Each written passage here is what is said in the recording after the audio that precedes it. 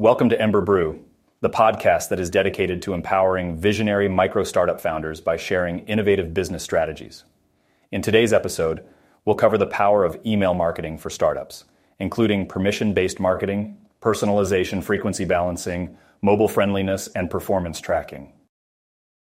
Email marketing can be a game changer for startups, but it's important to know the best practices to make the most of this powerful tool. So, here are some tips specifically designed for startups like yours. First, always make sure your recipients have given you permission to email them. No one likes unsolicited emails, trust me. It's all about building a positive brand image and avoiding being labeled as spam. Next, personalize your emails.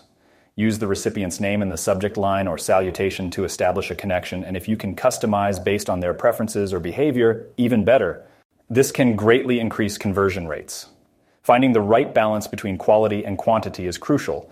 Too many emails can annoy your customers, while too few can make them forget about your brand. Try to find a sweet spot by sending relevant and valuable emails at a frequency that keeps them engaged. Since most people check emails on their smartphones, make sure your emails are mobile friendly. They should load quickly, be easy to navigate, and have clickable actions that are thumb friendly. Crafting a compelling subject line is like having a key to open the gate to your email. It should be brief, clear, and intriguing to entice recipients to open it. Your email should have a strong call to action, CTA. Tell your readers what you want them to do, whether it's visiting your website, making a purchase, or sharing your content. Make it clear and easy to find. Segmentation and targeting are also important. Divide your subscribers into groups based on characteristics like demographics or engagement patterns. This allows you to send tailored messages that have higher chances of engagement. Don't forget to measure performance and optimize. Keep track of open rates, click-through rates, and conversion rates.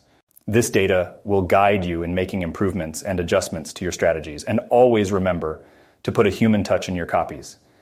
People respond better to content that feels genuine and personable. Show them that real people are behind your brand, caring about their needs and experiences. Consider A/B testing different components of your emails like subject lines, email body, images, and CTAs. This will help you understand what works and what needs improvement. Ultimately, the goal of these practices is to build a strong relationship with your subscribers, turning them into long-term customers. So start with these tips and get ready to leverage the full potential of email marketing for your startup. Remember, it's all about delivering the right content to the right people at the right time. And with these best practices, you'll be off to a great start. In today's episode, we discuss the power of email marketing for startups and shared tips on permission-based marketing, personalization, frequency balancing, mobile friendliness, and performance tracking. Thanks for listening. See you at the next one, and don't forget to subscribe.